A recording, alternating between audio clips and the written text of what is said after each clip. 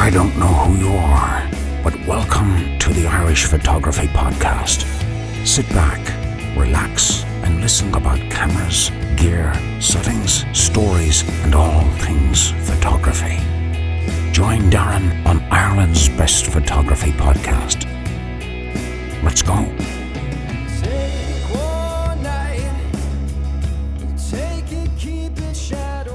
And you're very welcome to episode 130 of the Irish Photography Podcast. My name is Darren, I'm your host this evening, and I'm joined by somebody who I've wanted to have a chat with for a long period of time. So, without any further ado, McCloskey, welcome to the Irish Photography Podcast. How are you getting on, buddy?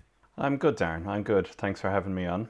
Thanks very much for coming on. You know, I mean, like we've chatted a number of times in the gallery over the years, and I kind of said to myself, I want to get him on. I want to try and learn more about the fantastic work that you've done. I'm sure our audience as well would be excited to kind of hear your story. So I suppose to start off with really, Norm, if somebody doesn't know, who is Norman McCloskey?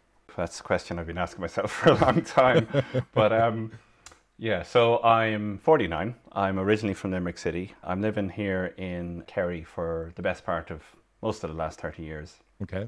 I had a short sojourn in Dublin for college and work for a while, but managed to get back here as quick as I could. Married, dad to 2 kids. So I'm a landscape photographer based here in Kerry. I've been a photographer for nearly 30 years now. Wow. And primarily almost always landscape. I've worked in every area of photography that there is going. I run a gallery here. I publish my own books, which is, you know, the driving force behind what I do. Mm-hmm. And other than that, I'm a long-suffering Leeds United fan.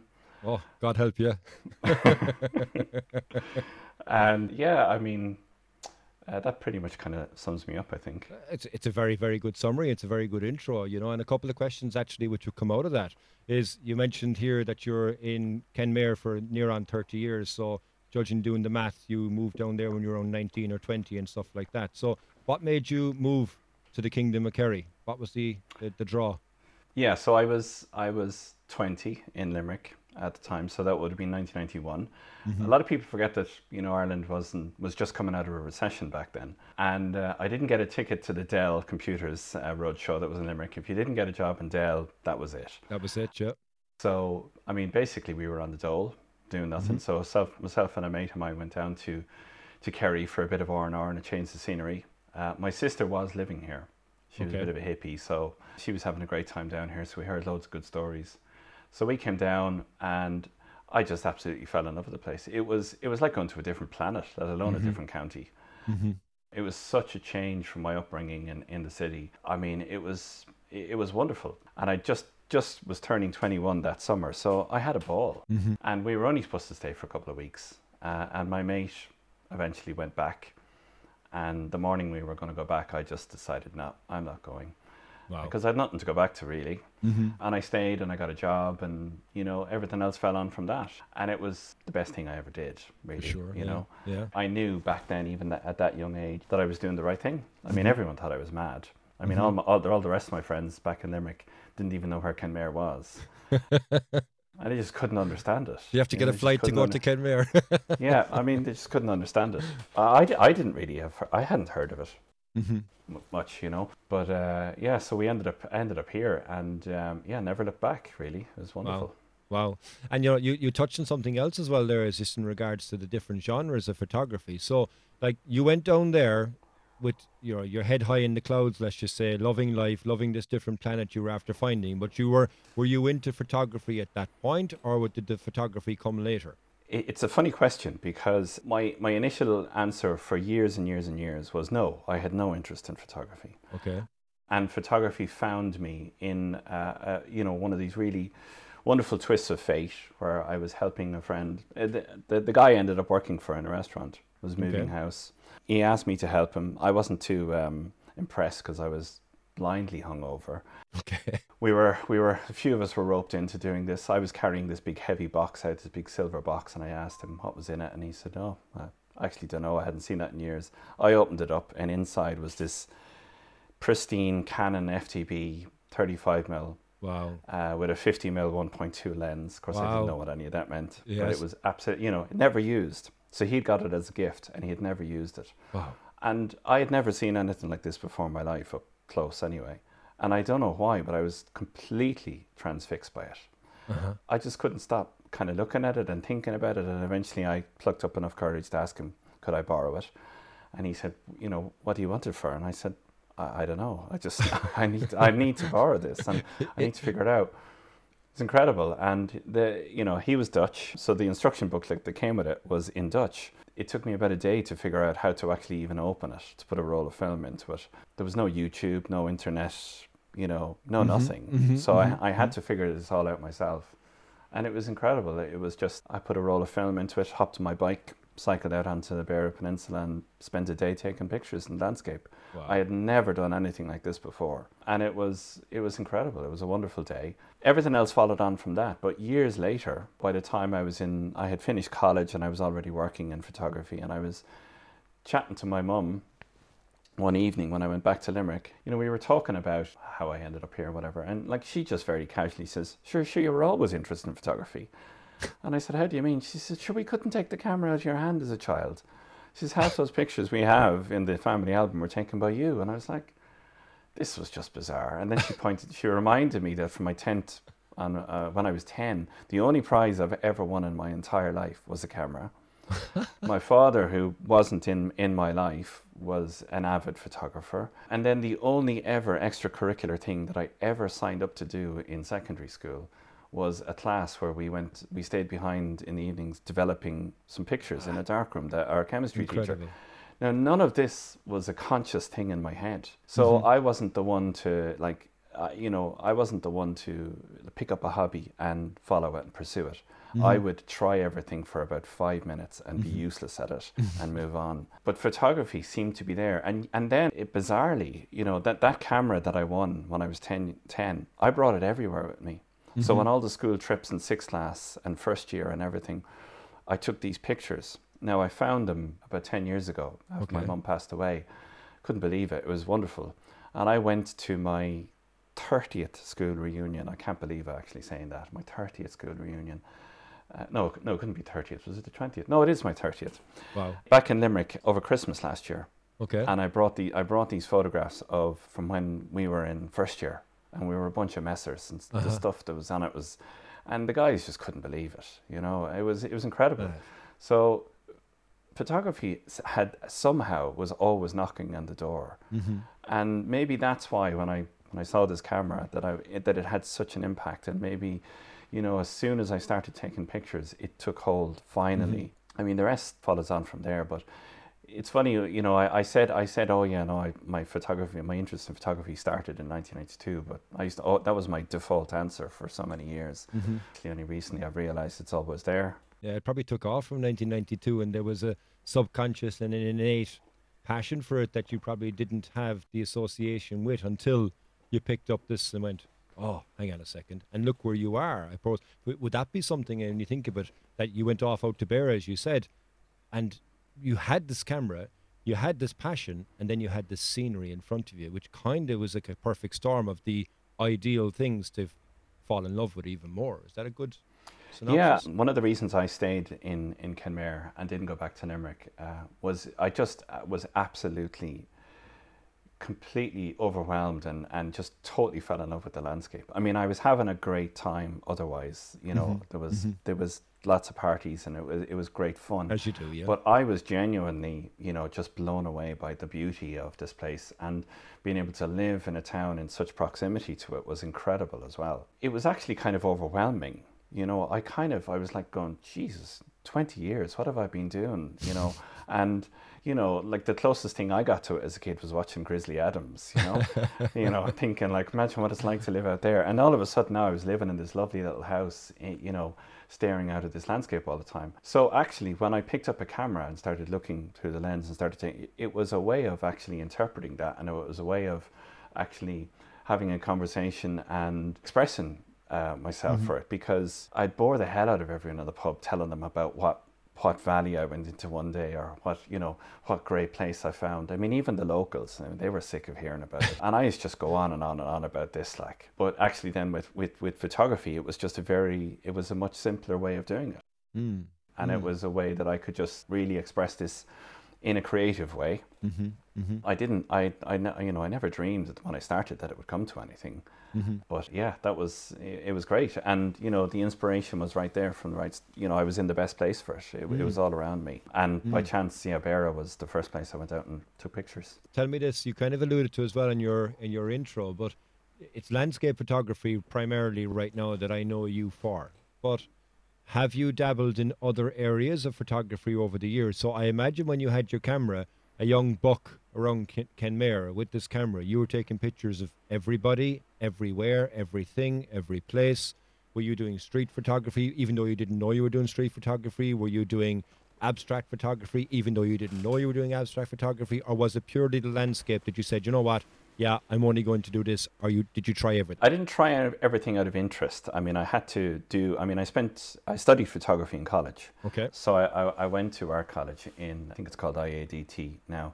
That was fantastic. That was wonderful. And it was a million miles away from landscape photography. So it forced you to do lots of other things, such as street photography, reportage, some portraiture, studio photography, and so on. So I did all of that during college. I didn't really have any interest in other area of photography. I mean, when I started off, I self-taught myself, and the only resource that I could find, there wasn't even a book in the library. There wasn't even one single photography book in Kenmare Library, and I had to just annoy and beg and plead one of the shopkeepers here to stock a practical photography magazine for me. And when you got that back in the 90s, it was really camera club amateur-y stuff. Mm-hmm. So like, apples dropping into bowls of milk and all of that kind of stuff. Mm-hmm. Or else it was like 16 pages of features on how to photograph a chaffinch or something. Mm-hmm. I had no interest in it. And, the only bits that I was interested were the landscape bits. Okay. I had no interest in how to light a model or anything like that. But I did bring my camera with me everywhere, and all of my friends got really used to it. Dangerously, I brought it on nights out. Before the internet and Facebook was there, Norm was there with his camera, yeah. Yeah, and it's wonderful because I have some great, I've captured some Candid great memories, moments, and I'm a very nostalgic person, so it's wonderful to have that. But I didn't really have any interest in that. It was landscape all the time. And when I went to art college, it was a real shock because I only realized, even though I got in with a portfolio made up of primarily landscape photographs, landscape photography was totally frowned upon. It was amateur hour. It wasn't serious photography at all. Mm-hmm. And I had a real struggle and a real battle with a couple of my lecturers. There's a lot of politics that goes on in college, especially art college, because it's quite a subjective thing. There's no strict criteria for marking someone's photography work. And I had a battle. I was determined to somehow get landscape into every one of my projects and assignments. Okay. So I did a lot of conceptual landscape work and everything. And I even brought landscapes into the studio. I did lots of pretty crazy stuff. Okay. But it was really great. But it was always, and I was just determined not to kind of turn my back on it. But, I left college, as most of us did.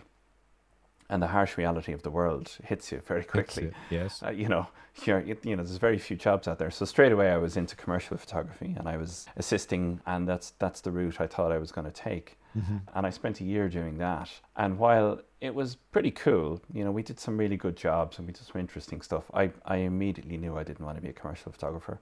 Okay. And then I ended up working in a sports photography agency for 18 years. And I definitely didn't want to be a sports photographer. Okay. Yeah. Even though I did do some photography for the agency, I was very selective about what I did, but it was always landscape. Your passion was that was the only thing that actually would get me out of bed at 4 a.m. willingly, 5 days in a row. That was the only thing that never felt like work. It was one thing that I had a passion. It's how I identified myself as a photographer. Okay, and in fact, for years, my girlfriend at the time would introduce me to her friends as a photographer, and I'd kind of I'm not really a photographer because I wasn't doing landscape photography work. I mean, I was doing lots of other little jobs, paid jobs and so on. And I was working in photography and I was making all my money from photography. Mm-hmm. But because I wasn't a landscape photographer, I just didn't identify as one for a long time. It wasn't the passion? No, and I ended up doing lots of commercial work and lots of portraiture and lots of weddings for 3-4 years after, in recent times. but it was always landscape. So I was very easy. It was very easy for me to walk away from all of that about 3 years ago and just decide it's just going to be landscape and that's it. And you know, it's interesting you say it about landscape, because from my point of view, I'm a landscape photographer, and I'm only a landscape photographer. I don't do anything else. I think I have my friends and go, oh, sure, there's this kid's party. Darren has a camera. He'll take the... No, I only know how to take photos of landscape because the landscape stays still. People don't. And that's something that in my own mind, I don't enjoy taking those other photographs. So if the passion is there, and you know, there's the old phrase, you find the job you love, you never have to work another day in your life because it's something that you enjoy. The motivation is there. It gets you out of the bed in the morning, it gets you home in the evening late and such like that.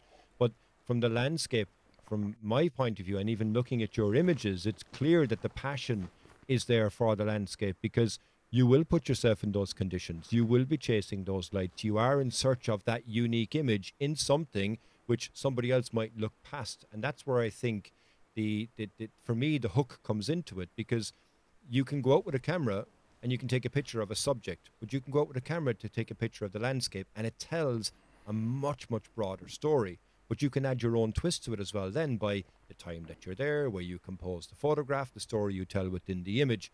And for the person that's looking at that image, it actually can be more immersive than any other static image that you might see out there of a sports or a person or a product or whatever it may be. So I think it's interesting you say that your passion was only for landscape ultimately, and everything else was kind of by the by. But at the end of the day, if it wasn't landscape, you weren't happy, because you've now, and you mentioned it again earlier on, you know, you've got a fantastic gallery that's down in Kenmare, and it's a landscape photography gallery. And you can see, well, I can see because I've visited a number of occasions, that you can see part of you within that entire gallery of images that are there, because the landscape is so addictive, because you can go out into exactly the same scene every single day, but you're going to get a different shot every single day. So what made you then think, you know what, yeah, I'm good at this landscape photography business, I enjoy this landscape photography business?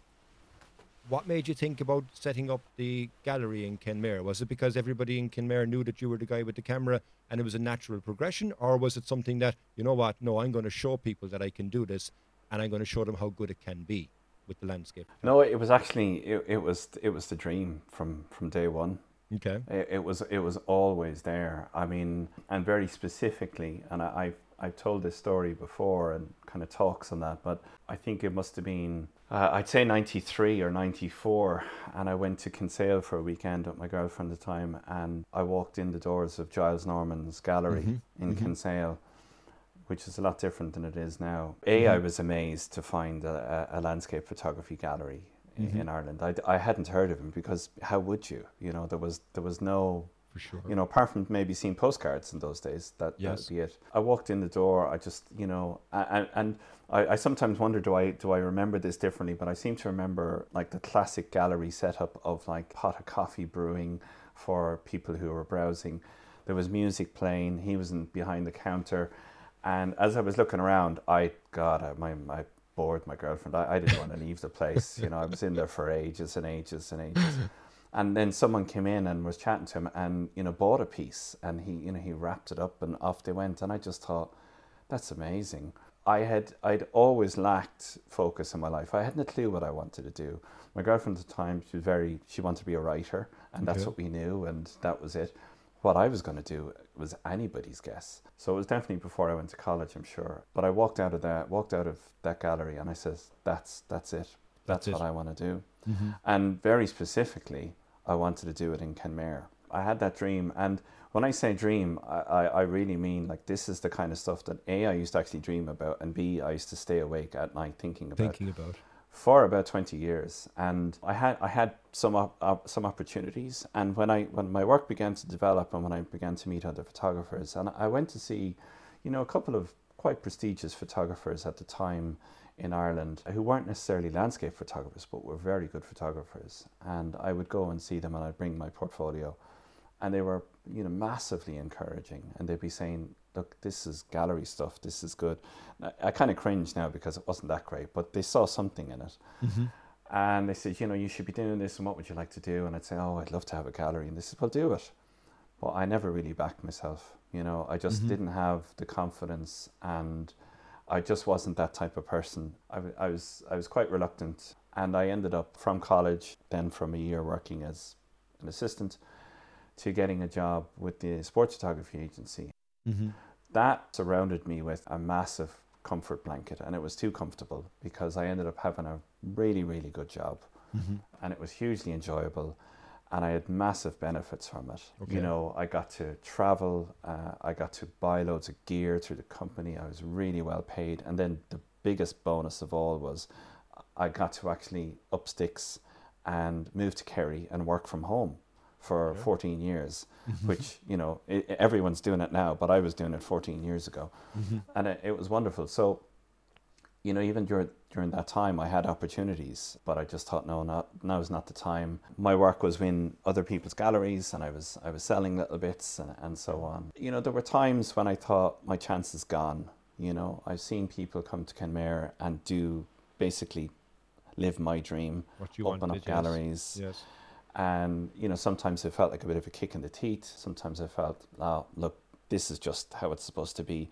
I've actually always trusted kind of fate. I've always just realized there's a path, and Mhm. I'm not going to force it. But eventually it did. It came my way. And bizarrely, it's a long story, but I won't tell it. But basically the gallery came to me. I wasn't Okay. looking for the space at all. And it was a place that had been completely overlooked in Kenmare. And when it came to me via a friend of my wife's, I didn't really think. You know, she came in and said, "This place is free. You know, what do you think?" And I said, "Well, find out what the rent is, because I thought it'd be astronomical." Mm-hmm. Mm-hmm. When she came back and told me what the rent was, I very quickly did some sums and realized, actually, you know, I'm selling enough online as it is to cover that and more. So, but even with that, I wasn't sure. We were going away for the weekend with the kids. We were going down to West Cork, Okay. and we were chatting the whole way down the car in it, and she was trying to be encouraging, but she had never really pushed me into something I didn't know I was ready for. We stopped for lunch in Rosscarbery. Okay. She was up at the Carvery, I was with the kids. The kids were quite small at the time. Next minute, this voice we were chatting about nothing else the whole way down. Will I, won't I, will I, won't I? And I'm so indecisive. This voice beside me says, "Sorry, is this seat free?" And I looked up, and it was Giles Norman. And he was sitting down beside me having lunch, and I had never spoken to him since that day. Wow. And I didn't talk to him that day. I just said, "Yes, it is." And then I was looking at my wife sat down and got the food, and I was just looking at her, and she says, what is wrong with you?" And I was kind of saying, you know, I couldn't obviously say a word, but I just, you know, we walked out of that place, and I said, "Well, look, if ever there's a sign, you know, that's got to be a sign." Yeah. Yes. And I just said, "I'm doing it, you know, let's do Wow. it." Wow. And yeah, it was great, and I haven't looked back since, you know. Now, I mean, I was very fortunate in that the company that I was working with at the time, you know, I agreed to go down to a 3-day week. Okay. And I kind of convinced my boss that I would still, Your all my output would time be the same. would still go into, you know, Mm-hmm. but it was never going to be the case, really. Mm-hmm. So after a couple of months, you know, the cracks began to show, and he knew and I knew that the parting was coming, and there was a bit of pressure on it already, because I'd been, you know, 14 years out of the office. It you know, and the dynamic in the company was for changing. sure. So, Yes. you know, I think it was great timing in that probably going to have to move on anyway. We kept that up for a couple of months, and eventually I said, "Look, you know, that's it. I got to do this full time." Let's call it a day. Yeah. Yeah. And I didn't exactly jump out of a plane without a parachute or anything. I had already kind of been setting up a very small fledgling kind of commercial business. So I was doing a lot of interiors. I was doing a lot of kind of B&Bs. I was, you know, doing a little bit of PR. I was doing some house shots for, you know, the Sunday Times and the Sunday Tribune and stuff. So I had a fledgling kind of commercial business there. Mm-hmm. Mm-hmm. And then I got approached to actually be a wedding photographer, of all things. And it was for a local venue. The guy that had approached me, he's quite a famous hotelier in Ireland. He said, you know, he gave me this big long pitch about how he wanted it. And it was kind of embarrassing, because I was trying to work up, where is the point that I'm going to tell him that I'm not a wedding photographer? And eventually, I actually, you know, he was talking for about 15 minutes, and he's incredibly persuasive and enthusiastic. Yes. And eventually I just said, "Well, look, John, I'm not a wedding photographer." And he said, "Sure, I know that." And he says, "That's why I want you." I was even more confused. And I said, okay, fine, put me on the list. And within 2 or 3 weeks, I had like 4 bookings. Wow. And I had absolutely no clue how I was going to do them. It was bizarre. It was scary. I mean, my very first wedding, I turned up outside the bride's house and I nearly threw up with nerves. Yeah, for sure. You know, and a bit like everything else I did in my previous career in the sports photography agency and everything else, and as an assistant and as a freelancer, you just go in and be professional. So I just was in and professional. And I worked in the hospitality industry for 10 years as well. Okay. So that actually, I applied a lot of those things to it. And amazingly, I turned into this guy that I never knew existed. I did, 85 weddings over the next 3 years. Wow. Which isn't a lot now for a wedding photographer, but it was a lot for me. But you're not a wedding photographer. It's a lot for a landscape photographer to do that many weddings. Yeah. And Wow. I was committed to it, and it was great. I had a great time, but the workload was ridiculous, and it did stress me out a bit. And I used to get very stressed before each wedding, and I realized, look, this isn't what I want to do. I knew in my heart and soul this is not what I want to be doing. But yet when I got there, I was this incredible person that everyone loved. And I mean, I have a shelf of letters and postcards and emails and everything from people who just, Blown away couldn't by thank what me you could enough. do. Yeah. I didn't think my images were any, they weren't going to win any awards. But I suppose in the same way as what I looked for in the landscape, I looked for, just real emotion and real kind of just authenticity. And that seemed to work. And but as I said, 3 years ago, I knocked it on the head, and it's just full time in the gallery now, which is great. And you know what? I mean, the gallery, for anybody who's listening to the podcast that has visited the gallery, they know how beautiful you've actually put a gallery together. It is really, really nice. And, for anybody that hasn't, when we can all move around the place again, I'd recommend, to go to Kenmare and look at the gallery, because it is a fantastic body of work. But not only that, the way you've got it laid out, I think is very, very good as well. And I suppose with that in mind, we're dealing with different times right now. So your gallery is in Kenmare, and obviously during the summertime we get typically a lot of tourists that will come to Kenmare. But now in the last year we haven't had that, and we're in the COVID situation. Has that made things more different? Have you had to diversify now to be able to still keep the business going, but without the footfall, let's just say, of the tourists coming into Kenmare? How different is it now to in the past with the gallery? Well, at the moment it's very different because we're closed. Yeah. And I was closed for half of last year. We had literally I'd spent February working in the gallery, so we'd spent February painting it and getting everything shipshape, and I had framed up a load of new stock. I had a load of great plans, and then that was it. We were shut. Now, everyone's COVID experience has been very different. I mean, I remember being out in shoots, and I would kind of listen to the radio as I'm driving around in February, listening to the reports of this kind of growing situation, and being genuinely really concerned, and being amazed at how unconcerned the rest of everyone was, and how when it kind of hit, we were terrified, because I have a 14-year-old daughter who's type 1 diabetic. Okay. And at the time, all you heard was people who are overweight, people who have asthma, and diabetics. So we were genuinely really scared. So lockdown actually came as a huge relief. Everything was put in perspective. I didn't give a monkey's about the business. I really didn't. I had said to my wife, I just turned around and says, look, let's just write the year off. Let's just pretend it just didn't. Let's get through it with what we can. And fortunately, I had savings to see us through the year, I think. And, we actually isolated about a week or 10 days before lockdown came in. We had made that decision ourselves. So lockdown was a huge relief for us. And then, something amazing happened. The sun started shining. We discovered our local area. We were all having breakfast, lunch and dinner together, the 4 of us sitting around the table. Myself and my wife were out painting the fence and gardening and everything. I mean, lots of people have similar stories. And I had the first proper break that I had in about 12 years. Wow. It was the first time I took any real serious downtime. It was lovely. So we tried to look on the bright side of it as much as we could. Business at the start, I had a flurry of activity online, and I thought, this is great. This is what everyone's going to do. And even from the States and stuff, But then the more serious the situation got, that pretty much dried up. Okay. And then as soon as I tried to do something, you just run into logistical problems everywhere. My framer suppliers wasn't functioning properly. All the postal system all around the world stopped, so you couldn't ship anything. So I had to try a lot of different things. It started to work. I had enough coming in that kept me ticking over, that basically covered the costs of keeping the gallery going and everything. And we didn't open up the gallery properly until July, because there was no point. I mean, I think we could open up mid-June, but there was no one around. Sure. So as soon as people started traveling, and we ended up having the busiest July and August we've ever had. And a lot of businesses are the same. And a couple of people I know who have galleries all had the same experience.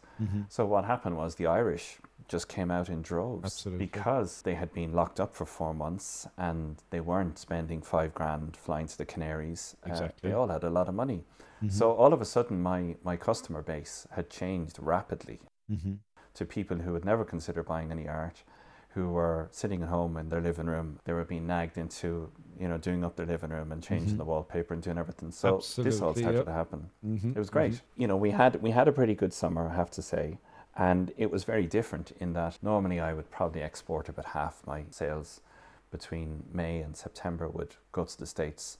And there's a lot of work in that because you have to ship and box and trace and track. Yes. And there's emails back and forth all the time and everything. But now people were just coming in, taking the stuff off the walls, putting it in their car and driving away. Wow. So I have to say we had a really good summer. We were geared up for like continuing that on, but then of course the second lockdown happened, and then we lost October, and that was a big hit for us. But then Christmas happened, and we had a really busy November and December. Fantastic. And we were ready for it. Normally in November I would do a major commercial art show in Dublin, which takes me about 2 weeks to prepare for, and then it's a week up there, so it's a big commitment. That's nearly all of November. So we didn't have that this year. But instead we were in the workshop every day, framing, printing, boxing, shipping out. It was great. Everyone's story is different, but I feel very fortunate. It was wonderful as well because there was a different kind of feel to what you were doing. I mean, people were at home and they were getting this. A lot of the emails all were the same. Was like, we can't make it to Kerry this year. We've been longing for something, so we're going to buy this picture off you or whatever. And then you'd get an email when they get it, equally as nice. So there was a slightly different feel to it, and you kind of felt. I was very, very humbled and blown away by how many people supported my work during this time. It was incredible, and not just me, but artists in general. I mean, I know from suppliers how busy they've all been and how busy other artists have been, and people just there was the whole kind of buy local, buy Irish aspect to it as well. We made it work. Now normally this time of the year I'd probably be closed anyway, and a little bit of that residual kind of good feeling is still tipping away. I just was very lucky. Now I feel for guys. I have friends who are very reliant on workshop businesses and so on, for sure, and that was decimated. I have friends who are wedding photographers.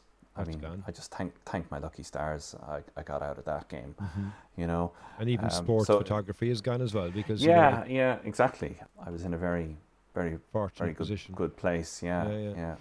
And something else that got me thinking of there, is that as I said from the beginning, I've called into you a few times in the gallery, and we've chatted a couple of times. And one of the things you'd say to me is that you can find it very hard to try and get out and get new work because you're in the gallery every single day, so you might get out in the morning, but you have to rush back to get to the gallery because you wanted the gallery open, unless you've got somebody else in there that can open it for you, or even in the evening time, particularly in the winter's time, or not even winter, but the autumn time, and you get the nice colours and such like that. So did you get any opportunity now during the whole autumn of last year to go out and create new pieces, and have you found the release away from the gallery kind of a release, a freedom to be able to say, okay, you know what, I can now go out and get these shots that I've wanted to get in the past. Okay, granted, you can't go as far as you wanted to go, but when we were able to stay within our local area, is that something that you found has been a new development too? Yeah, during the lockdown, I explored I pretty much stuck to the rules. Yes. I stayed within 5 or 6, 7K of the house here. I didn't do anything silly. I didn't do any long journeys or anything like that. And not for any kind of civic duty really. It's just, you know, where I go and where I work and how I work. If you're driving down a country lane and there's some farmer that lives down there who could be terrified right now of seeing any strange car. For sure.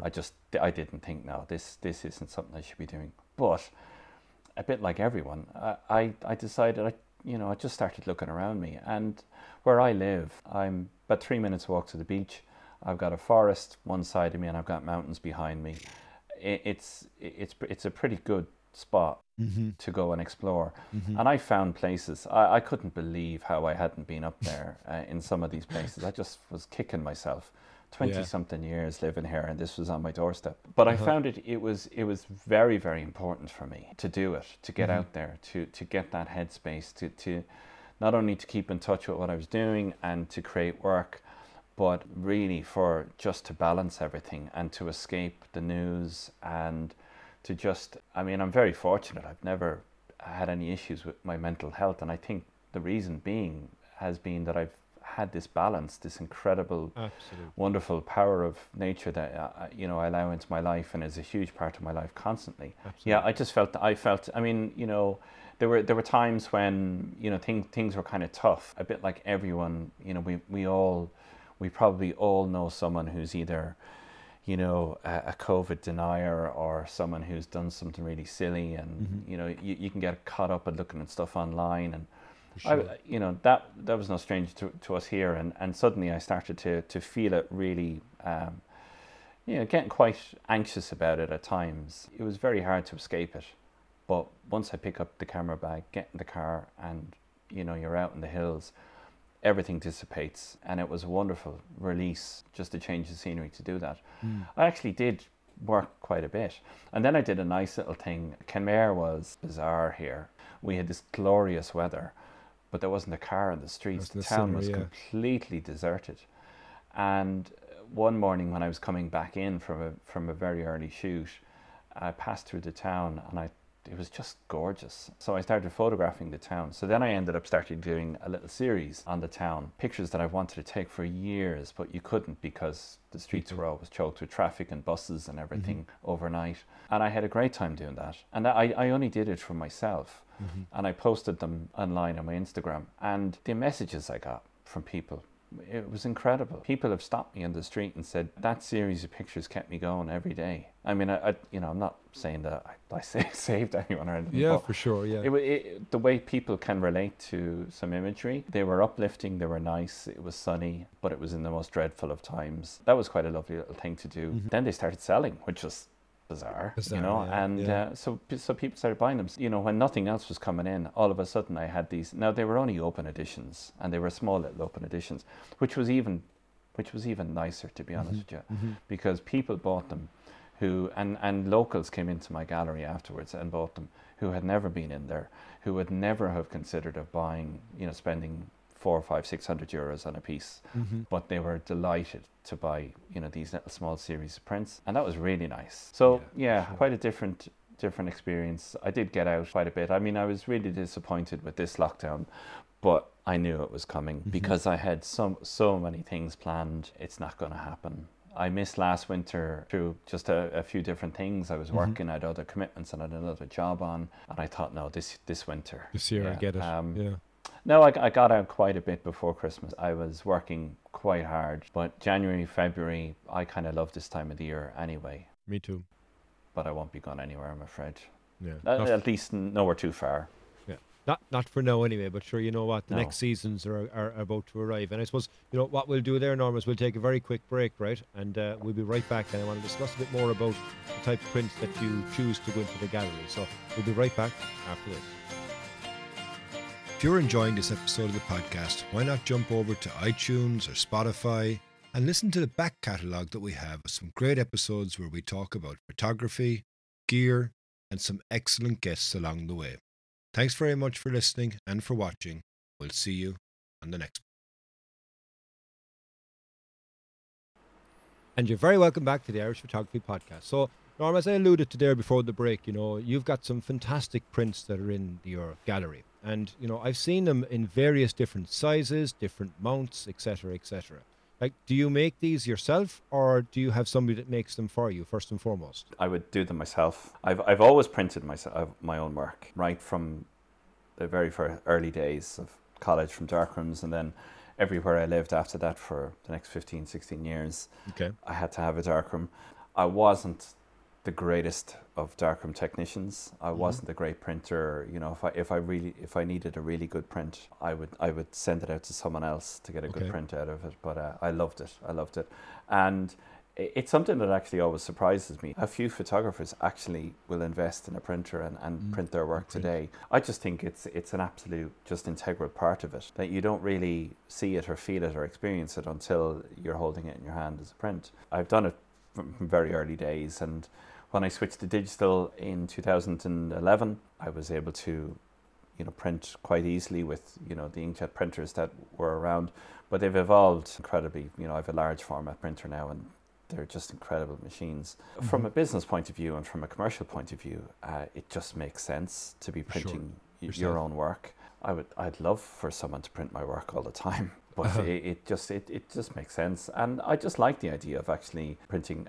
I wouldn't really be just incredibly particular about printing as such. I believe I have something that works. I think it works quite well. I use kind of good papers, good ink, so I trust the process. And then I put them all together in the frames myself. And the frames, I don't cut my frames myself. I get the frames ready assembled, already cut for me into frames, and I use a mounting system. So I'd mount that all together, and then I get my glass from a different supplier. I use quite nice non-reflective glass, and all of that is fairly hands-on. It's fairly physical, it's time consuming. We have looked at it over the years because it's one of the biggest things that you come up against. As a photographer who's running a gallery, you find yourself asking yourself, am I a framer or am I a photographer? Because I'm spending most of my time framing. And we've tried it. We've tried outsourcing some of the framing to people. But I have to say, I am quite exact, and I'm very precise in the finished product. They're reasonably priced, I think, but at the same time, it could be a lot of money to some people.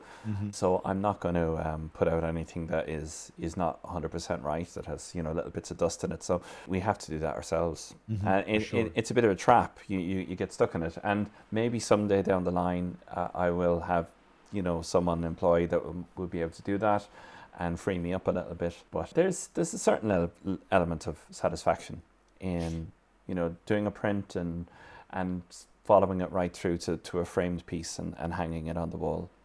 It's even nicer when someone comes and takes them away.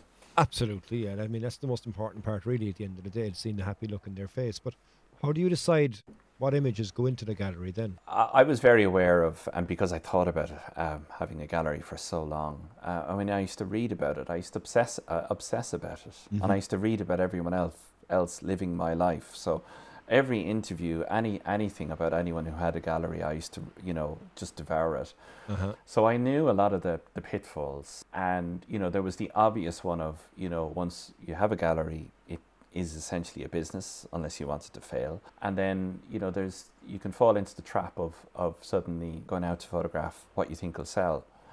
And so many people have fallen into that trap. I didn't want to. I was very lucky in that, because I was such a procrastinator and I put it off for so long, I had developed quite a decent collection, and my photography had matured and evolved from 5 or 6 years earlier when I published my first book. So I was very happy with what I was putting on the walls, opening the doors. There was maybe 1 or 2 images in there that I'd kind of, and there's definitely a few that have come and gone that I've taken out of the collection that haven't gone back in, and there's a couple that have sold out. And there's 1 image, I'd say, in the entire collection, and that's a picture of Rosscastle. And it's a nice picture of Rosscastle. It's not a picture of the castle, it's a castle in the landscape.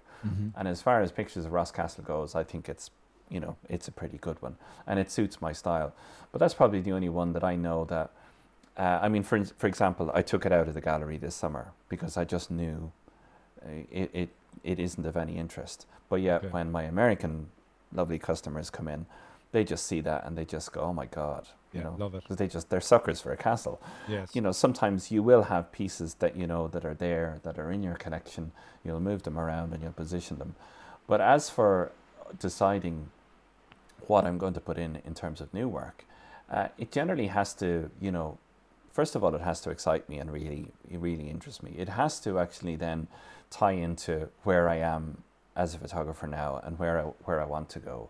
And I have to be very honest with myself and very, very hard on myself. For sure. I am pretty much my own toughest. Your worst critic, yeah. Yeah, I really am. There are times that works quite well. There are times when the more bolder I've gotten and I've decided that something which I would regard as kind of really personal and kind of a bit out there, the more I put that work in, that actually gets a great response. And the more I'm kind of encouraged to do that, the less and less stuff. I mean, I took an image quite recently of a place nearby, and it was this spectacular sunrise. Now, I've moved on from sunrises 10 years ago, but this was just mind-boggling. You just wouldn't believe it was true. And I thought it was quite nice. But anyway, I ended up printing it, and I just did a test print. And my wife walked in and she said, oh my God, that's incredible. You have to put that in the gallery. And she just nagged and nagged and nagged. She said, you have to put it in. I did a print, and it was a nice print. And just after the second lockdown, and I was sitting in the gallery, and it was as if there was someone in the room that was just annoying you. This picture was just annoying me. And it just bothered me until eventually I said, right, that's it, that's going. And there was no other reason, only for my own personal preference. And I don't want to come across as being a bit snobby or anything, but it didn't fit in with what I wanted. Now, at the same time, you can't go completely full tilt your own personal stuff. So you have to strike a balance, but I don't go out and shoot for the gallery. I don't go out and shoot for sales. I'm very lucky in that since I've opened the gallery, really, I've been working on kind of book projects. And that really, that just sets me on a course. I end up making the images that I really want to make myself. And every now and again, I'm lucky. Now, I do get commissions. So I get commissions from people, and I have a notebook of a long list of places that people want. I'm not going to say no to them. But the condition is that I'll do it on my own time. So a commission could take 2 weeks, or it could take 3 years. Yeah. So there's no time constraint. Every now and again, I have a photographed place that I wouldn't normally get on to do. And I've thought, yeah, okay, so that's ended up in the gallery a bit. I think you have to be honest and realise, it has to reflect me. It has to be a bit personal. It has to just tie in with the rest of the body of work. And so far, that just seems to be a kind of a natural process. I don't really have to think too hard about it. I know more about what not to put in the gallery than I do about what I am going to put in the gallery and what people will like. And I've done a few experiments. It's amazing. About a year and a half ago, I put a picture up onto Instagram, which I wouldn't normally put up. And it's an image I took for Bera, which I didn't put in the book. Okay. It is, I think, Head and Shoulders probably the most popular image that I've ever put up on Instagram. Wow. It went, now I'm not, I've only 3,000 or something followers or something. But it was the most liked, most engaged, most whatever image that I've had. And I didn't really rate it. And I said, I'm going to do a print of this. So I printed one up. It's framed. It's really lovely presented. And I put it in the gallery. And it's still there. Wow. I haven't sold a single one of them. And I know I won't. And I'll end up giving it away to someone. And there's nothing wrong with it. And people come in and they oh, isn't that beautiful, isn't this one? But they end up buying something else. So it's funny. There's no rhyme or reason to it, really. There's no set kind of pattern of what you do. But I suppose, as I said, I kind of know more about what not to put in than interesting. What I do put in, yeah. Very interesting.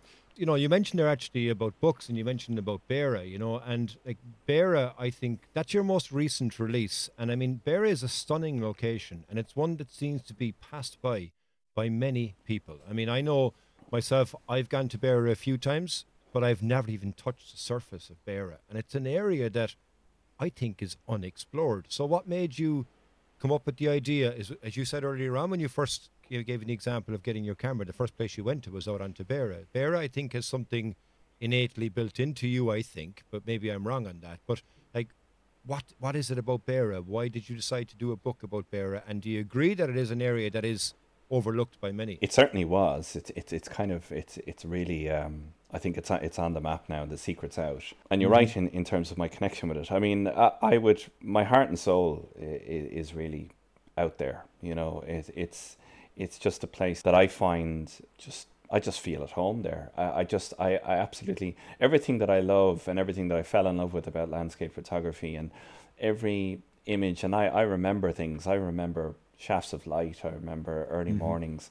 I have a visual memory rather than kind of dates and names or anything. And they're all out there. You know, that's nearly 30 years of it. After I finished my first book in Parklight, you have this kind of instant craving, well, at least I do, to go on to the next project. I had a couple of ideas, and I had kind of tentatively started a very different book, and it wasn't grabbing me. But, you know, one day I found myself out in Beara just on a shoot, and I realized, you know, what am I thinking of? This is where I should be. You know, this is where it speaks to me. I find it an incredible place and a landscape to work in. But I can understand how on the surface it would be kind of confusing and challenging for other photographers, especially, you know, guys that come down for a day or a week or a weekend, I mean, because on the surface there aren't that many instant spots you can go and get Instant a shot, bangers. you know, there's a couple of places. But for me, I had been immersed in this landscape for 20 more years. So the pictures that I wanted to make were very different than what a lot of other people would have been gone looking for. And I used to, it was one of the things I used to just marvel at when I looked through photography books of photographers I loved, and the early days, kind of thinking, how did they think to take that picture? When I knew that, you know, so many people would have walked by it, and obviously at that time that's what spoke to them. And so I came at Beara at a very different kind of approach than I did with my first book, Parklight, where I was trying to record a place and, you know, make a kind of a statement. Whereas with Beara, I was going to indulge myself, and it was going to be an absolute personal expression of my experience in this landscape. That was incredible. I knew I was kind of taking a risk, but in hindsight now, it was the best thing I've done, because I think it speaks to the viewer in a way that, you know, more so than any kind of a guidebook or any kind of a touristy kind of photography book would. It's not a collection of pictures of a place. It's a collection of pictures that sum up an idea or an experience or a feeling or an attachment to a landscape. And amazingly, a lot of people have an incredible attachment to Beara. It's hard to quantify. I mean, I know from my years being here and knowing people who live there, you know, I've known kind of Germans to accidentally take a wrong turn, head out onto the Beara thinking they were going to Killarney, and then they never left for 40 years. And it's that kind of place, and it's wonderful. And you would meet all sorts of people who live there, you know, artists and artisan food makers, and, you know, Dutch people and German people, and people who are just completely, you know, getting away from life.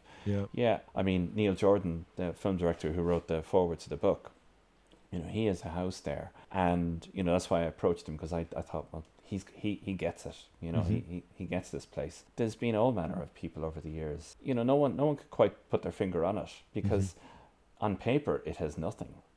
You know, it has very little. There's no beaches. You know, there aren't any great restaurants. Castletown Bear, only in recent years has it come on a little bit, but before that it was an eyesore. You know, there's a lot of reasons why this place shouldn't be that special, but yet it is to so many people. It was perfect for me to do a book on it. Again, I was very lucky, along with Parklight, which was on Killarney National Park. Yes, I was the first photographer to do a photographic study of the park, and Beara was the first photographic book on Beara. It's not like, oh, you know, feather on my cap, I'm the first, but it's a wonderful help when you're promoting a book, and it's a really nice feeling to feel that you're working on something original.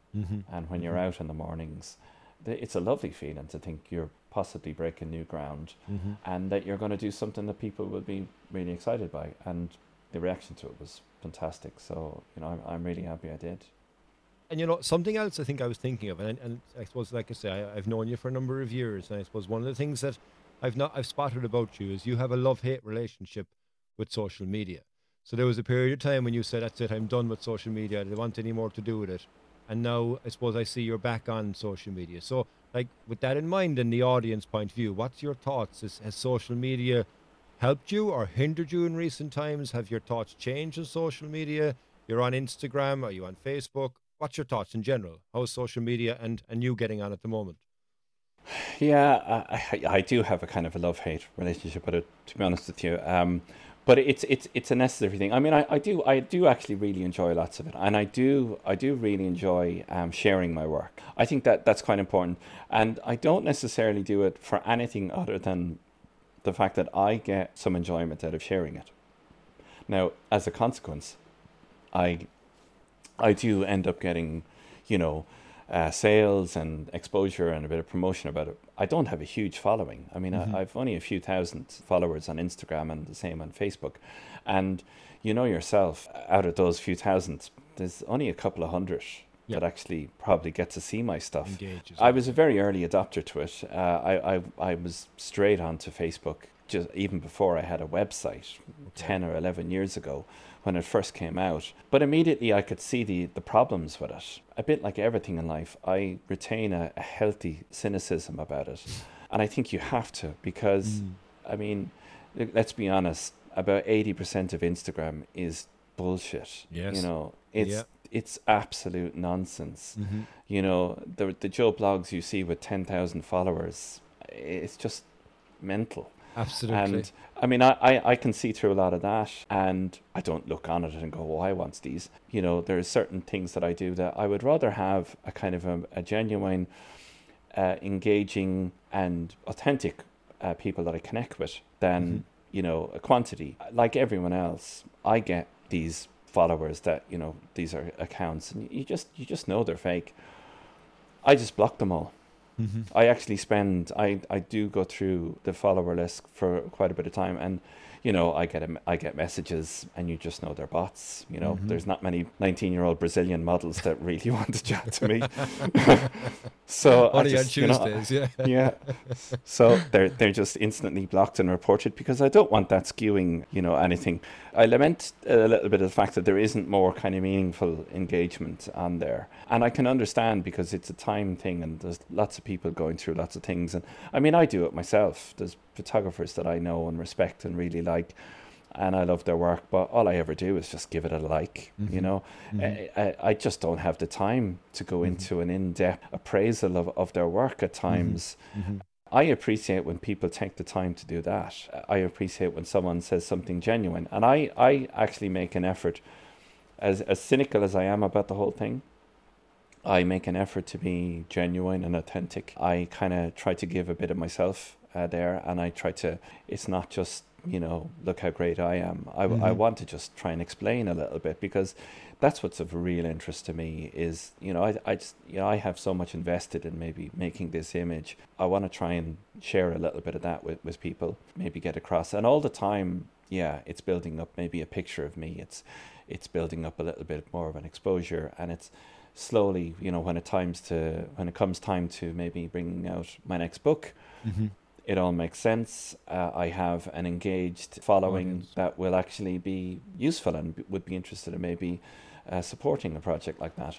And yeah, I mean that whole concept of, I forget the actual term, but you know, 1,000 followers, that's all you need.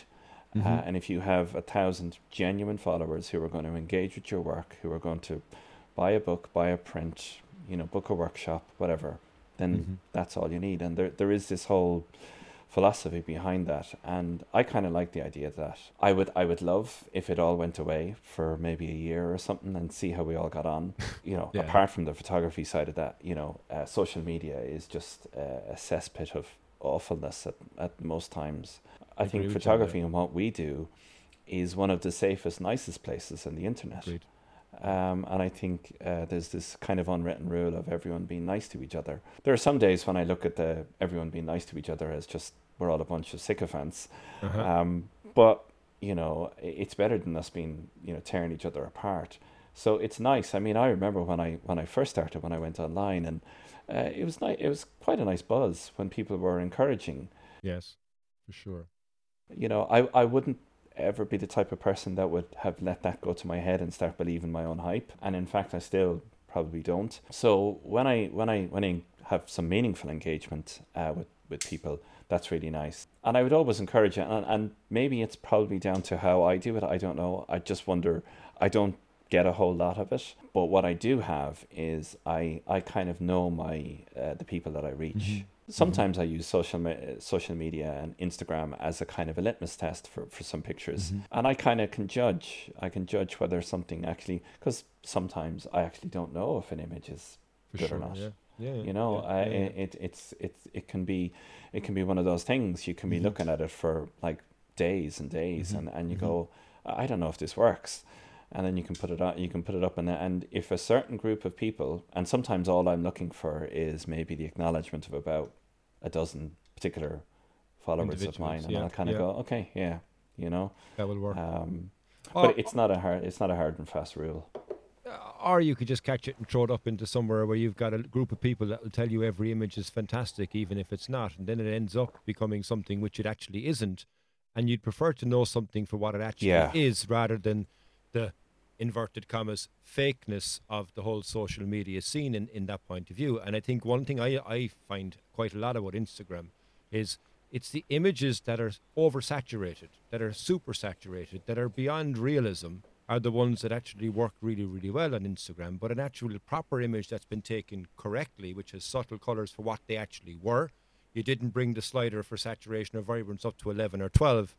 They're the ones that don't do well on Instagram. And then you might go, oh, hang on, if I'm only shooting for the gram here, oh, okay, that's not a good image. But in fact, it's actually a far better image than the image that you super saturated and that got all the likes on Instagram. And I think that's probably a balance that a lot of people don't get early on in their photography. And then they start editing for Instagram, and it affects how they edit their images going forward, which actually isn't a good trend to go down the route. Yeah, I mean, I have to say, I count myself very fortunate that, my formative years in photography were before the internet even existed.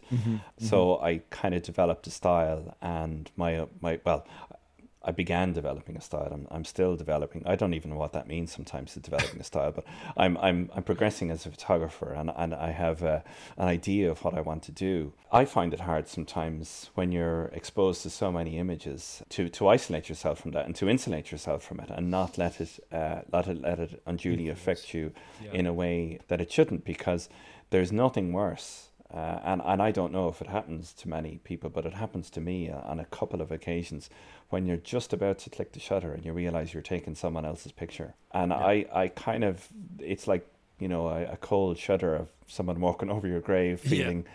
I just feel, I kind of, and that actually kind of depresses me a little bit. And I think you were alluding to before when I used to do that. I've done it a couple of times, just completely shut down all my social media accounts. And I did it at a time when I was doing Beara, because I felt I was at a time when I knew creatively I was really challenged, and I was working in a particular area, and there was some images that I just had to go out and see this place anew. And there were a couple of images that I had seen of it, and I just didn't want to take that picture. So I, just shut myself off from everything for a couple of months. And it's wonderful to do that. I think I have, I've seen photographers and I've seen people say, oh, I don't look at other photographers' images, I just do my own stuff. I don't believe that for a second. And it's hard. It's really hard not to suddenly be influenced by other people's work. I probably struggled with it earlier on. I think I have quite a good handle on it now, and I have a very good idea, and I'm far more confident as a photographer of the images I want to make. And I've learned that when I am exposed to something, I try not to just, I don't endlessly scroll through people's work all the time or anything, but there are a couple of photographers I follow. I try and follow photographers and look at work that is going to be, a million miles away from what I do anyway. Guys who photograph in the desert in Arizona or something like that. But I feel I'd get nothing from following photographers that, shoot what I do and same places, same spots. Yeah. But it has its pitfalls, but it also has its benefits, and certainly the explosion of photographers, purely, I suppose, from Instagram has been incredible. Yeah. I mean, it's great. It's great, really. I mean, what better thing to do than to go out and photograph the landscape and to be passionate about it. And I think in the past I've talked about this and in interviews and stuff, and I've probably come across as a bit curmudgeonly and resentful of it. I'm not really. It is genuinely great. It's just not for me, and I view it in a very different way, and I would like if it was a little bit different. The sociability side of it and everything, guys meeting up together and 3 or 4 of them going up doing landscape photography. Personally, I don't get it because I work by myself and I need to work by myself because it's a personal thing. But it's great that photography has given people that, and friendships and everything has formed. There's probably been marriages, for sure, out of landscape photography, and Instagram and whatever. So it's good. Hopefully it'll only get better and things will improve. I mean, I think the people who are dedicate themselves and give a bit of their time and a bit of their life to it, just the people who are still running around lavender fields with their iPhones, is just probably ruining it for everyone, I think, Well, you know what, it's like you see the one type of photograph that somebody gets, and then it's like, okay, I want to go do that, and somebody goes and plonks their tripod or their feet in exactly the same spot, takes exactly the same photograph, and you end up with nothing unique, nothing personal, and it's just something that I saw that work on social media. I'm going to do exactly the same. Yeah, okay, let's see if I can do the same. And as you mentioned, like with a phone, like you can point a phone, you can take a photograph, and something I've noticed over many years on different groups on Facebook and such like that, not photography groups, but just kind of general like Ireland groups and whatever it may be. And somebody all of a sudden, every so often, they'll drop a post and go, "Can somebody please post a photograph that's not been processed?" And you're looking, going, hang on a second, every photograph has been processed. Even the photograph you take with your phone has been processed. Exactly, yeah. You know what I mean? Yeah. So, like, people kind of they look at the colours and the explosion of colours, because colours are an emotional connection. The brighter the colour, the more attracted you are to it. But that's fine. But if you're a photographer, the brighter the colour for me, the more repulsed I am from it. And I mean, you often see of people that you say about a sunset. If you go to take a sunset and it's a bright bright crimson red sunrise or sunset, you'll invariably end up bringing the saturation down when you're processing the image, because you kind of go, hang on, it looks a bit too much or whatever it may have been. But there's still people out there that would push that little bit further because it's colour. And the colour is something I think that attracts people to Instagram for number one. But exactly as you say, it's a case of where is the uniqueness? Where is there something that somebody can grow from it and find their own path, find their own vision, find their own style?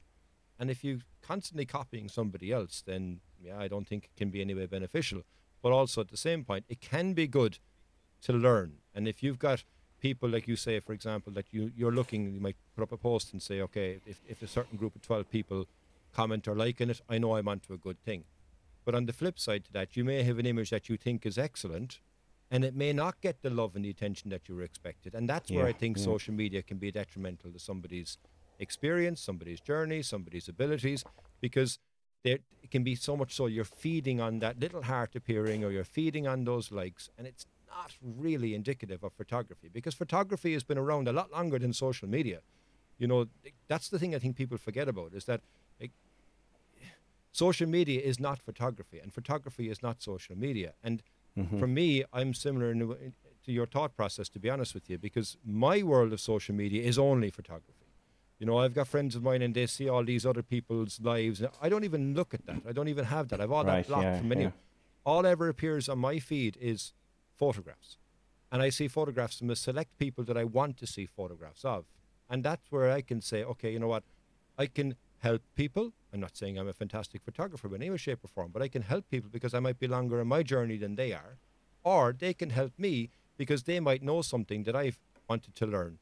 Like, for example, Astro or whatever it may have been, and I go, okay, geez, I want to know how to do that. So it has its benefits, but as you say, it also has its pitfalls. And I think it's something, it's a topic I've spoken about a number of times on the podcast, and I could go on about it, Norman, for a long time, So look, what I'll do here, is that I'll take one final break, right? And I've 3 questions that I ask every guest, and I'm going to come back after the break and I'll ask you exactly the same 3 questions. So yeah, hope you're ready for them, because they're not that easy, but they're not that hard as well. So yeah, we'll be right back after this. If you're enjoying this episode of the podcast, why not jump over to iTunes or Spotify and listen to the back catalogue that we have of some great episodes where we talk about photography, gear, and some excellent guests along the way. Thanks very much for listening and for watching. We'll see you on the next one. And you're very welcome back to the final part of the Irish Photography Podcast. So, Norm, we have a regular segment, like I alluded to before the break. You know, I've got 3 questions that I ask every single guest. And the first question I'm going to ask you, and that is a funny photography story. So, what's yours? Have you many? Well, as a landscape photographer, I work on my own. On your own, all the time. So what might be funny to me, there's not much opportunities for humor really, as such when you're out all day on your own. Yeah. That's a tricky one. I mean, I've done pretty stupid things. You know, I've driven from Kenmare to Clonakilty at 5 a.m. for a shoot and left my camera bag at home. You know, I've done silly little things like that. Probably, I suppose if I was in a pub sitting down telling photography stories, they'd generally be centered around kind of the commercial world or weddings. Mm-hmm. There's the particular venue that I worked in. The owner of that venue loves to tell this story to everyone. Now he tells all brides about it, but I had taken a bride and groom off to a particular location on the grounds of the venue, and they used to very kindly give me their golf cart, their golf buggy, to ferry the bride and groom around. And I used to tear around the place, and I knew exactly what I was doing. Every week was the same thing. Great fun.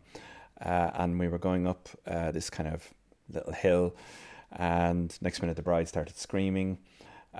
Stopped the thing, stuff. So I turned around, and I didn't want to turn around because I thought I was going to see blood or her leg stuck in the thing or something. But probably even worse was her dress had got wrapped around the back axle of the car. So I didn't know what to do. I just got out and I just unwound it, and I kind of handed her this big lump of greasy rags into her lap. I was just, I didn't really know what to say. I just kept saying sorry. But anyway, there was nothing for it. But amazingly, the dress was a kind of a bizarre thing. It had these 3 layers, or even more than 3 layers, but it was a layered dress. Okay. And it was the top big frilly layer that it had got. And there was nothing for it. But I just said, let's just rip it off. So we just ripped off the top layer and carried on with the shoot, and there was a little bit of a mark somewhere else, but we said we'll hide that, so it was fine. Got back to the venue, and of course the story went around very quickly, and I did my best to do the rest of the day without any major cock-ups, and before we were announcing the bride and groom in, the bride and groom were sitting outside the venue having a bit of a chat, reliving the incident. And I said, would you like a drink? And I went up to the bar to get them a drink, and I got them 2 glasses of champagne. I was walking down to them. Then I proceeded to spill one of the glasses of champagne right into her lap. And we just looked at each other and laughed. And thank God it was champagne and not red wine. Not red wine, yeah. And at this stage, I couldn't believe what I was doing. So I said, you know what, I'm actually going to go because I just don't want to do anything more. And I hung around for a bit, did some speeches and so on. I wasn't staying for the late part of the wedding. And as I was saying my goodbyes, I went up and said goodbye. We were all laughing again because it was just a constant thing of laughing, saying, I can't believe this actually happened. I mean, they were brilliant. Comedy they were errors, brilliant. Yeah. They saw the funny side of it, and there was no real damage done. We got the pictures done. I went back out to my car and was getting in the car, just about to drive away, and I realised there was something in my pocket, and I realised it was her lipstick that she had handed me at some stage, the bride's lipstick. So I went back in to give her the lipstick, and I went over to the table, and she's sitting down having after dinner drinks, whatever, chatting to someone, and she's caught my eye, and I went to hand her this thing, and she wasn't really looking at what I was doing, and so she grabbed it, and the top came off, and then the lipstick flew at her and hit her dress.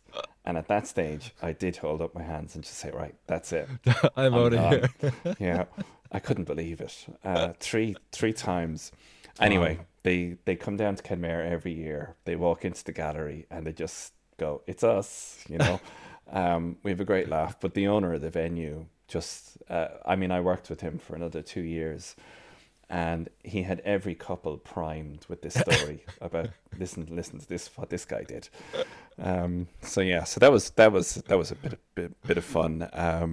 But out in the landscape, apart from doing silly things myself, which sometimes aren't that funny because they're quite annoying, like taking your camera out with no batteries in it or no or power. forgetting your entire camera bag if you're on the way. The camera bag one was hilarious because I had just bought a new car, and I was more excited about the new car than anything else. So I thought I'm going to take it on a test run.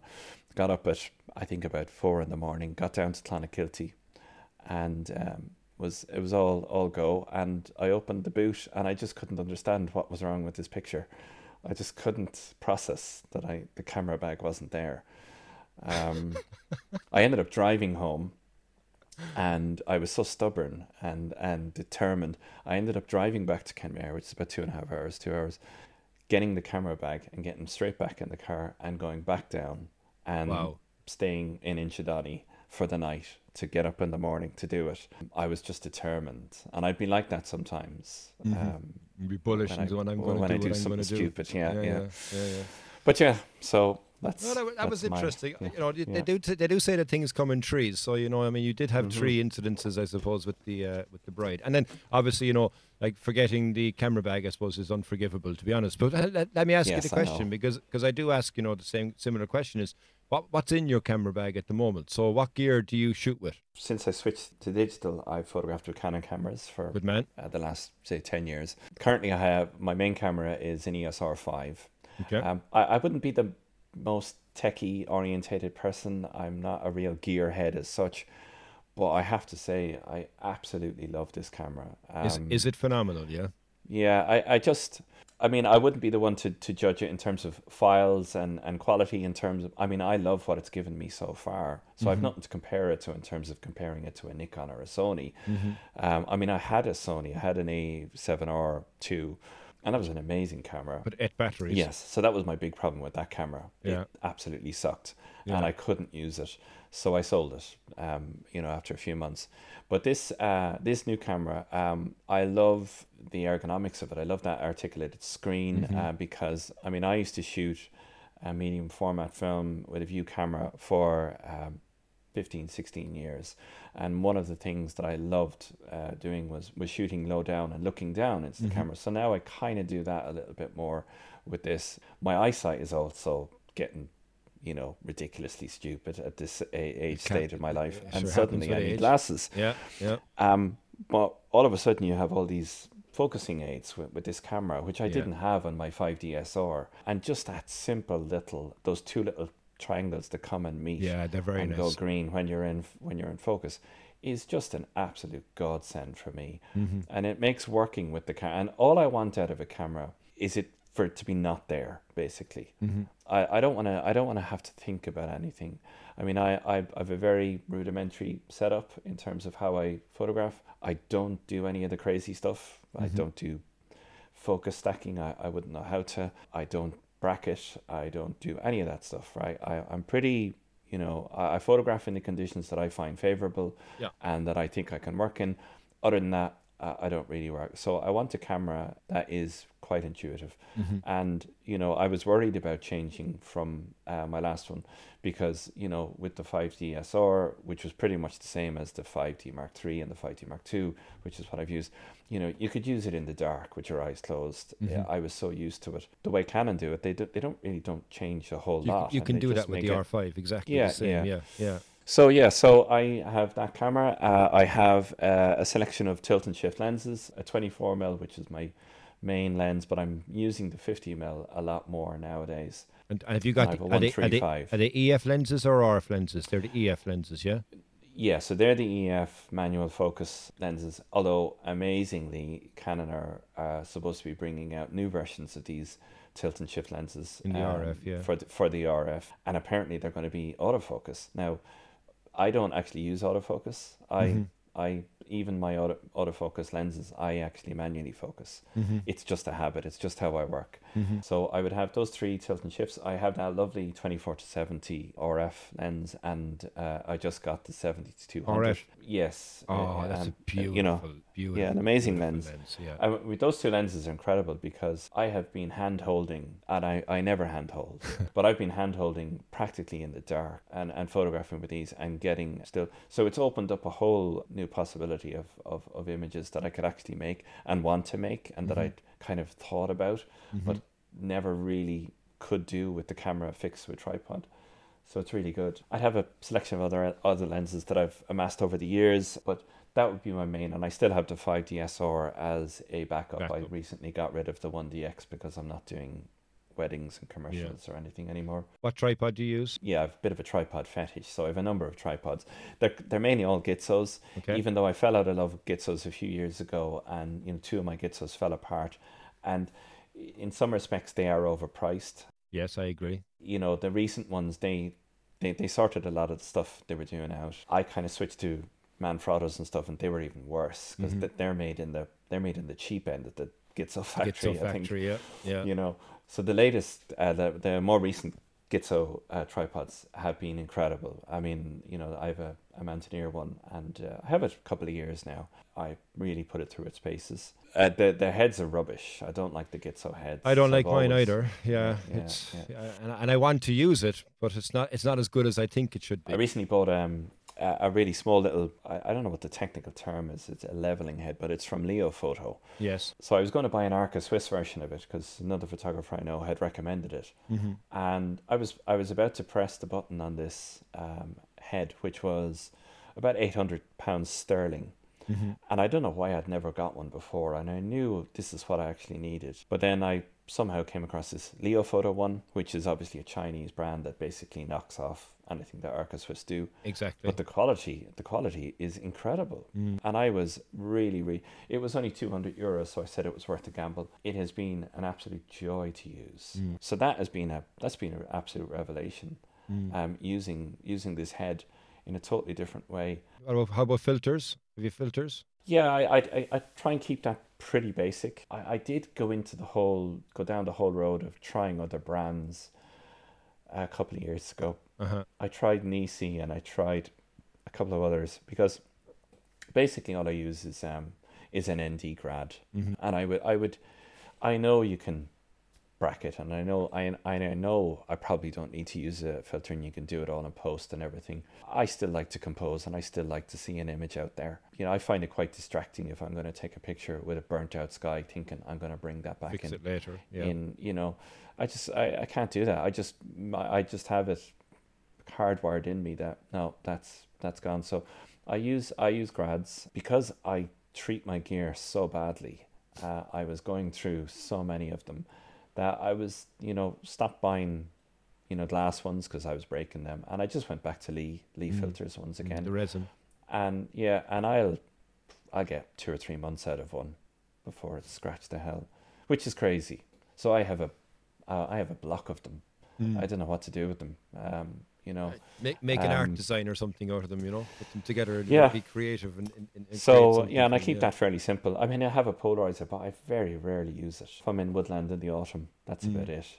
But I know people live and die by a polarizer, but I can't stand what it does to skies and stuff. I try and keep it simple. Keep it cable release and that's it. Kind of a meat and potatoes type of guy, like, you know, just keep it simple and just job done. I know gear matters, and I am very privileged and fortunate that, you know, I work. This is my living, so I buy all the nice toys that I think are going to allow me to create better pictures and whatever and continue working. But it's not the be all and end all of everything. I've stuck with Canon over the years because that's just what I knew. My very, very first camera was a Canon, but other than that, so yeah, I mean, I keep it simple purely because that's what suits me. I mean, I'm straying away from that a little bit. I'm doing a little side project which involves working at night with lights. That has me thinking more technically. That's just more of a means to an end, and rather enjoying the fact that I think I'm quite clever, you know, doing all this stuff. It's still about the image at the end of the day, really. You know. Absolutely. And I suppose the third and final question I have for you there is we've a regular segment called a VSP. It's a very solid product. It's something photography related that you won't leave home without. And if you could put your name to it, you would put your name to it. So what's your VSP? My boots. Okay. Yeah, my Zambalan boots. Okay. I'm on my fourth pair now, I think. Okay. All my outdoor gear, I spend more on outdoor gear than I do on photography gear. It's ridiculous, and I always think I need more, and I don't. It's just I have to stop. You know, I've actually just got a delivery of a new jacket today, and I have about 4 jackets, but this was just seemed to be the best jacket. It's shiny. Yeah. So, but there is a logic to my thinking. Whatever I have on me that allows me to spend an extra 4 or 5 hours out in the landscape, comfortable, dry, and safe, then it's money well spent. I quite confidently wade off into bogs or stand in rivers or whatever in my boots, knowing that I'm not going to get wet. And I'm not the type of photographer that, you know, I'll suffer an inconvenience lightly. Like if I get wet or cold, I'm getting annoyed, and I'm therefore not taking. Yeah, you're done basically. Concentrating on you know, if I get my feet wet, it just annoys me. Yeah. So I don't want to be that. And for years, I've met people out, you know, dressed in jeans and woolly jumpers in the landscape, kind of thinking, what are you doing? And I made a decision. Well, I suppose the turning point for me was I went to Antarctica in 2008, and we got a list of gear that there wasn't an option. We had to have this, and if we didn't have this, we weren't getting on the plane. And all of a sudden I was going in and I was spending a fortune on this stuff, and I was like, do I really need all this? You know, suddenly I had all this gear and the Gore-Tex everything and base layers, and, you know, 2 different types of boots and all this, gloves, and yeah, it was the best thing ever. And suddenly I'm, you know, staying out, you know, in South Georgia for, you know, hours and hours, snug as a bug and perfectly safe and everything. And I thought, oh yeah, okay, that's what it's about, is having good gear. But my boots are, it's ridiculous. My wife thinks I'm just ridiculous. I come home and I wash them and wax them more than, you know, so but it's I do important. that before I say hello to the kids. But it is. Important. Oh, it's massively important, and it's good. So yeah, so that would be my my thing. Everyone should get themselves a really, really good pair of boots.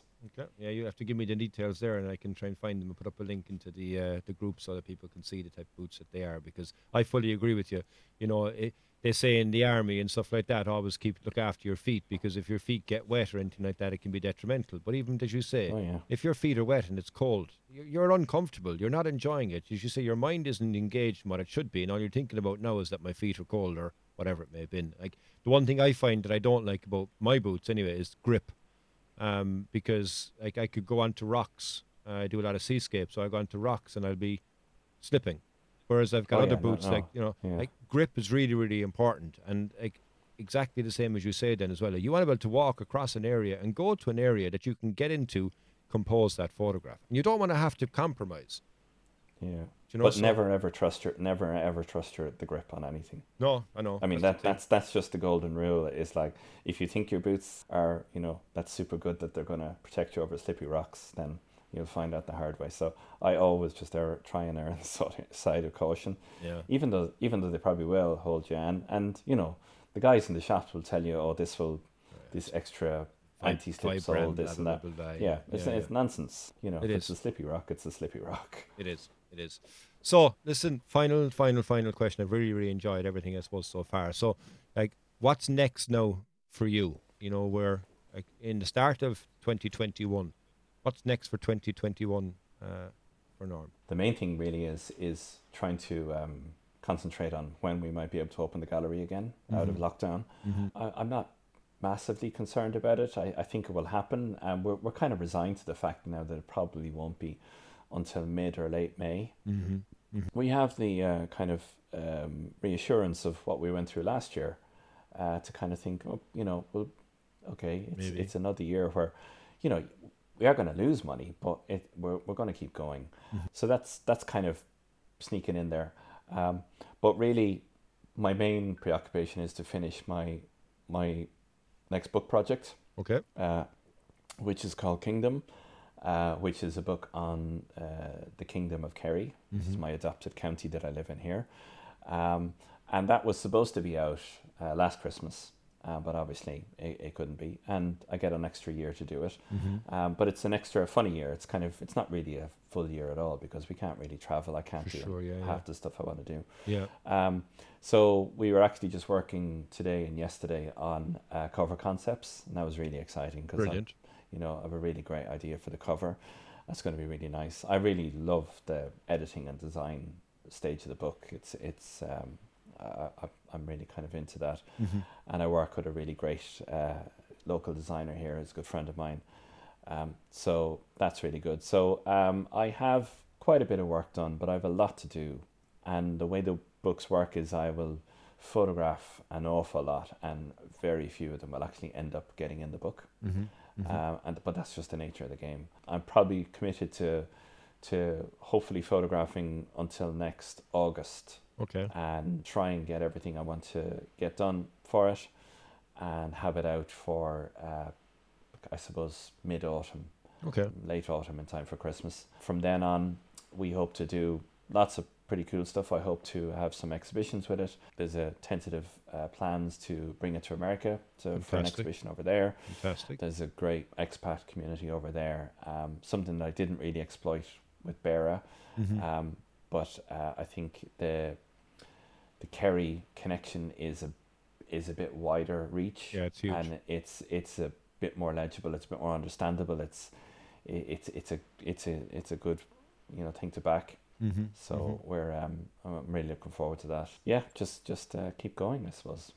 Well, you know what? I hope that 2021 will be good for you. I think as you say, you've got a lot that's lined up. I hope it all comes out. It sounds interesting about the book, and even like we've discussed a number of things here this evening, Norman. I think it's been fascinating for you to kind of give the insight into where you've come from, what makes you tick, and now as well where you're going. So, look, thank you very, very, very much for coming on. It's been a pleasure. I really, really enjoyed the conversation with you. I'm looking forward now to seeing the finished book when it comes out at the end of 2021. And where can people find more information on you? What details can people find more information on Norman McCloskey? Okay, well, first and foremost, when we are able to move around, people can call into the gallery. I am actually kind of there less and less. I tend to be at the workshop here where I'm talking to you from at the moment. Sure. When we're busy. But it's great to meet people. I'm always happy to chat. Photographers are kind of funny. Some, quite a lot come in and they can be quite sheepish or wouldn't necessarily say hello and have a look around. What they don't realize is we can spot you a mile away. So, I always find it quite funny. And even my wife has got really good at spotting photographers. They tend to look at work very differently. So, but I'd always encourage people to come in and say hello and let me know what you're up to. And I'm always kind of happy to chat. It's best doing that in person. But failing that, on the dreaded social media, I am on Instagram. I think it's Norman McCloskey. So head over there and give me and don't just like or follow, but maybe, I don't know, say hello. Maybe tell me that you heard this and let me know where you're coming from. Yeah. Which is always nice. Facebook, I don't know.